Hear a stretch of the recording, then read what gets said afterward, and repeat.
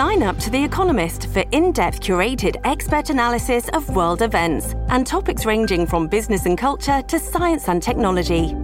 You'll get the weekly digital edition, online-only articles, curated newsletters on politics, the markets, science, culture and China, and full access to The Economist Podcast Plus.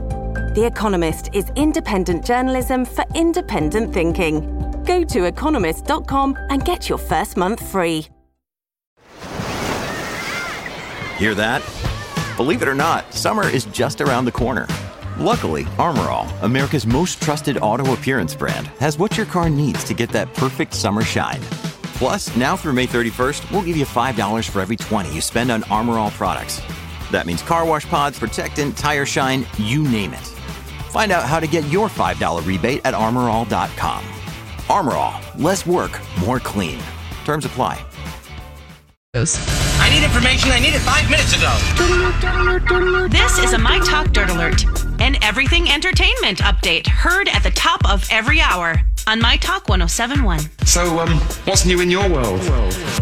Kevin Hart has reportedly returned to work following his life-threatening car crash from just last month. E! News reporting Hart has begun work on the marketing campaign for the upcoming Jumanji sequel.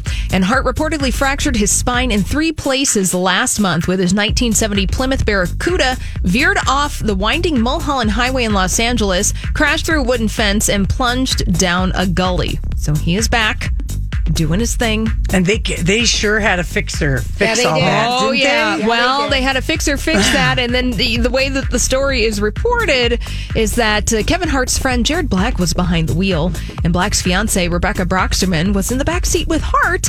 And now they're reporting that the couple are planning to sue Kevin over their injuries, arguing that his car did not have proper safety harnesses. Oh, you kind of have to for the hospital bills. And I remember he ends up at home, and the ambulance picks him up at home in Calabasas, a long way.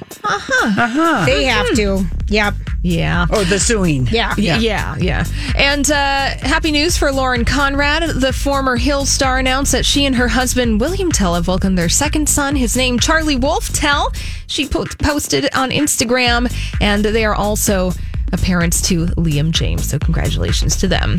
And Jenna Dewan has a new hosting gig after being a host on World of Dance. She'll serve as the MC for Flirty Dancing.